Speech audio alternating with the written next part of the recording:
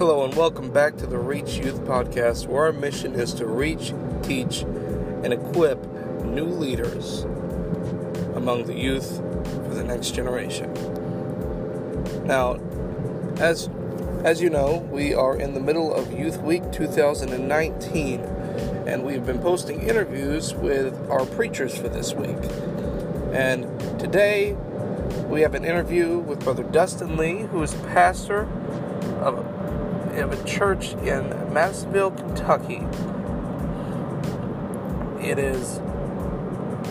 I am very excited to hear what he has to say tonight, just because I've met up with him in an interview for just a couple weeks ago, and this interview is easily one of the best, most enlightening interviews that we will have for this. He has an awesome testimony, and I can't wait for you to hear it.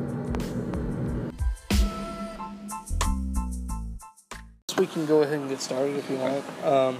We'll try and get you comfortable first. So, first of all, just introduce yourself, about 3 to 5 sentences. Just tell me about who you are and what you do. Dustin Lee, pastor of Life Apostolic Church in Madisonville. Not a big church, but a loving church. Love the Lord. Been pastoring there about 4 years. It is a calling beyond my belief, and honored to be used for God's kingdom. Yeah. Okay, so you've been pastoring about 4 years, so let's just hear your testimony. Well, I was raised apostolic. I was called to preach when I was 13. Preached my first message when I was 15, and I backslid when I was 20. Yeah. And I was backslid for 10 years. Did everything that I was possibly big enough to do. And 10 years later, my wife and I got pregnant with our first child. And God began to deal with my wife first. And then He began to deal with me as the hard-hearted sinner on the back pew. And made the one step is all I remember between the pew and the altar, and God changed my life again, and was gracious enough to save me, and filled me with the Holy Ghost again, and the calling never left, and I just felt the Lord begin to pull, and He began to start my ministry on a path that I couldn't imagine would ever went on. Yeah, so from what I've heard, you kind of just stepped right into this. So I did. How exactly did that go down? How long had you been back? We had been back in church. I'd been back in church about 2 years. Yeah. And I'd preached a couple times, starting my ministry back from scratch. You know, had to start it all over, and there was an issue arose in the church, and we had some leave the church, including the pastor. And I made the comment to the Board of Trustees that I would be more than happy to do what I could to help the church while we were praying for a pastor and letting the Lord lead a pastor. And it turned out that was me. It was not expected. I was really praying that, honestly, that the Lord would send somebody else, and He didn't see fit, and it's been a blessing. It was a very, very fast turnaround, and learning every day, and it's amazing to see what God has done and what God's still doing. Yeah. The biggest thing that has helped in that, though, is the connections that we have in our church with my pastor, and then that's opened up, several other doors like this one. It's led to here, so God has blessed tremendously in a very short amount of time. Yeah. So one of the key verses I have that we have put out for the theme for this Youth Week, we're calling it Seek.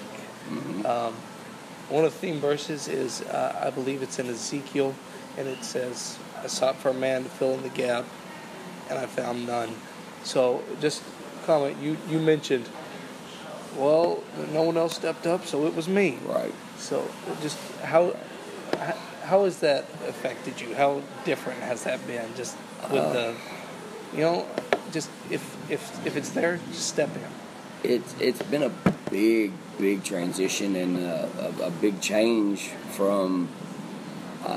It's a big change when you're either in a minister lineup to where you're scheduled to preach this one and that one and then stepping in and you're the only minister.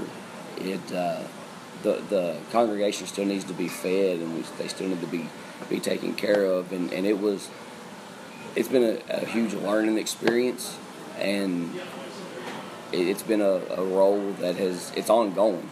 There's still new things that we encounter and at some point you have to I thought it was Apostle Paul said that when I became a man I put away childish things and it was kind of the same scenario when I went from just preaching once or twice every couple of months to preaching every service. There was things I had to put away and focus more sternly on ministry, and it's been a transition that only God could make. There's no doubt about that. Yeah, of course. So let's. There's been some heavy stuff. Let's try and let's talk about something a little different. All now, right. Being you mentioned small church, and of course, big jump for you from kind of slow, simple to it's me. Yeah. So, but in that process, you end up seeing some stuff that's a little different. Yeah. So, what do you think would probably be the funniest moment in the course of ministry for you? Oh man, probably the funniest, and I say funny in a light term, but when new converts are coming in and they've never truly felt the presence of the Lord, and they don't know how to really respond to that. One of the funniest things actually just happened during our spring revival, and one of our men that has been coming for about 6 months or so, and God is really transforming everything in his life, and he'd been seeking the Holy Ghost, and I believe it was one of our youth actually said something about, can we get a chair and put up here in the front and have people, if you're seeking the Holy Ghost, why don't you come? And this brother did, and he sat down and we prayed, and there was a swarm of saints around praying, and God began to move, and the Holy Ghost hit him, and he started speaking in tongues, and he jumped up out of the seat, and he just began to shout, and God slayed him in the spirit, and then he laid on the floor and spoke in tongues for a little while, and when he got up, he looked at me with his eyes as big as $50, and he said, "What was that?" And it just... That would probably stand out as probably the funniest, just his reaction. Okay. Now, of course, that funny moment it honestly sounds pretty awesome. It was. It was. It sounds awesome. But is there anything like that, just some awesome moment though, besides that, just like you saw it and it's like, I didn't see that coming. Wow. We have seen... We've seen a lady come in that she had torn something in her knee. I don't remember if it was her meniscus or if it was her ACL, but she had torn something and it was aggravated. And she came in a leg brace, and service was moving and Lord was moving, and she come up for us to pray for her, about her leg and about just pray for her. And in the midst of praying for her, the Holy Ghost fell, and she began to shout and begin to leap. And of course, when she started shouting, that just led into an outburst. And when we looked around, she had taken the leg brace off, and it was laying on the altar. And she was able to run and leap and praise the Lord. And it's just that awe moment of God is able. It's amazing what he can do and what he does. Yeah. It's always something. I'm thinking a little bit here. Now, so you've been in this, you've been preaching about how long now? This time it's been about 6 years. So about 6 years. So, of course, that now you've done some studying. How's your studying habits usually look? It's very... I know it's different for everyone. It is very chaotic for me. Up until yesterday, when school let out, I would get off work at 2 a.m. and have to get my son up at 6:30 to get him ready for school, while my younger son is still asleep. So that hour and a half or 2 hours maybe from the time we got our oldest to school and my youngest woke up, it is cram-packed with, God, I've got to have all I can get in this amount of time. With the shift that I work, the evenings I'm at work, so it's really, when the Lord begins to deal with me, I have to take notes and write down immediately, and then the 3 or 4 hours each morning is about the time I get to really dig in and pray and study, and it's amazing that God knows what we need and how to get it to us, because He never fails to, in that time frame, give me exactly what the church needs, and it just kind of builds from there. But I've told the church several times that as soon as we say amen on Thursday night, I start preparing for Sunday morning, because it's a short turnaround, and the Lord knows exactly how to get me what we need in the very compressed time. I actually talked to a dear brother about, he puts 10 or 12 hours into every message, and I may get 10 or 12 hours a week, to get 3 messages, but God never fails. He never fails. Yeah. So in the course of that, so obviously concise time, short time,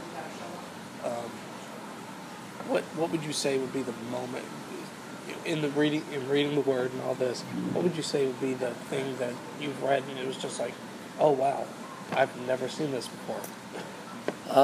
Actually, it was one of the things that stands out the most is what I preached last night at home church, that in Psalms 40, David said, I waited patiently upon the Lord, and he inclined unto me when I cried out to Him. And then the second verse of that says, He brought me out of a horrible pit and out of the miry clay, and placed me upon a rock and established my goings. And when I read that just earlier in the week, it hit me, and I told him last night in the message that I couldn't have wrote Scripture any better than David did writing that, simply because that is exactly what he did for me. And that was just a wow factor that Scripture was there for me, And so. All right, yeah. I do know how that is, yeah. It is always amazing what can happen. Let me think. Is there anything in the course of... What would you say would be the one piece of advice that, if you had nothing else you could give, what would be the one piece of advice that you would have to the next generation? Get a hold of God and don't let go. Yeah. Always want more of God than what you've got right now. Yeah. And when you get more, hold on to more. And when you get that, begin to pray for more. Don't make the mistakes that I and so many others have of getting to a point and getting comfortable. Don't get comfortable in serving God. Always want more. Strive for more and seek more. And the more that you seek, the more God is going to give you. All right. So, seek more. So what if someone has done like you said you did, and they started out, they was in the church, but they kind of slipped back, or maybe altogether just left? What do you think is the thing that would help the most? Remember that God is faithful to forgive, and God convicts, He doesn't condemn. And the very first step is the hardest step. Like I said, when God called me back to the altar of prayer, I remember it was a side step out of the pew that I was in, and that's the step I remember. That was the hardest thing I ever did, was take that step, but I don't remember anything from there to the altar. It was like I was literally, God packed me up there. The biggest piece of advice for somebody that has backslid, and the thing to remember is God still loves you. And whether it was you were hurt in church, it wasn't hurt by God. People are gonna do things and upset people, but at the end of the day, God is the one that loves you. He created you for a purpose, and look back to what God had done before. 'Cause there's nothing in this world that can take the place of the feeling of knowing that your sins are forgiven. I've tried, and there's nothing that can take the place of that feeling. Well, I think that's going to be pretty much everything, but there is one more thing I'd like you to do. Okay. Could you just pray for the people that's going to be hearing this? Pray for them, and pray that God would use something, or pray that God would help them. Absolutely. Let's pray, brother. Lord God, I'm so thankful for this opportunity, God, that you have allowed. Lord, I know the ones that are going to be listening, God, need to hear your word. I know that they need to hear of you, God. Lord, if there's a backslider that's going to hear this, Lord, I ask, God, that you send that wonderful conviction, God, to them, Lord, and turn their life around the way that you've done mine. God, if there's someone that doesn't ever know anything of you, God, Lord, I pray that through this, God, through this week, Lord, that they would come to the house of God, Lord, and they would find, God, that comfort beyond all understanding, Lord. They would find that peace that they're searching for. God, I pray that every ear, God, that these words fall upon, Lord, would receive something from you, God. Lord, I don't care if they're young or if they're old, God. I pray, Lord, that they would find their way to you, Lord, find their way to the plan of salvation, God. Lord, that you are the author and the finisher of our faith, God. Lord, I pray, God, you would give each one that hears this a desire to seek more of you, to do more for you, and to be more like you, God. I ask your blessing upon this all. Let everything be done decently in order through this entire week. We ask it all in Jesus' name. Amen. Amen. All right.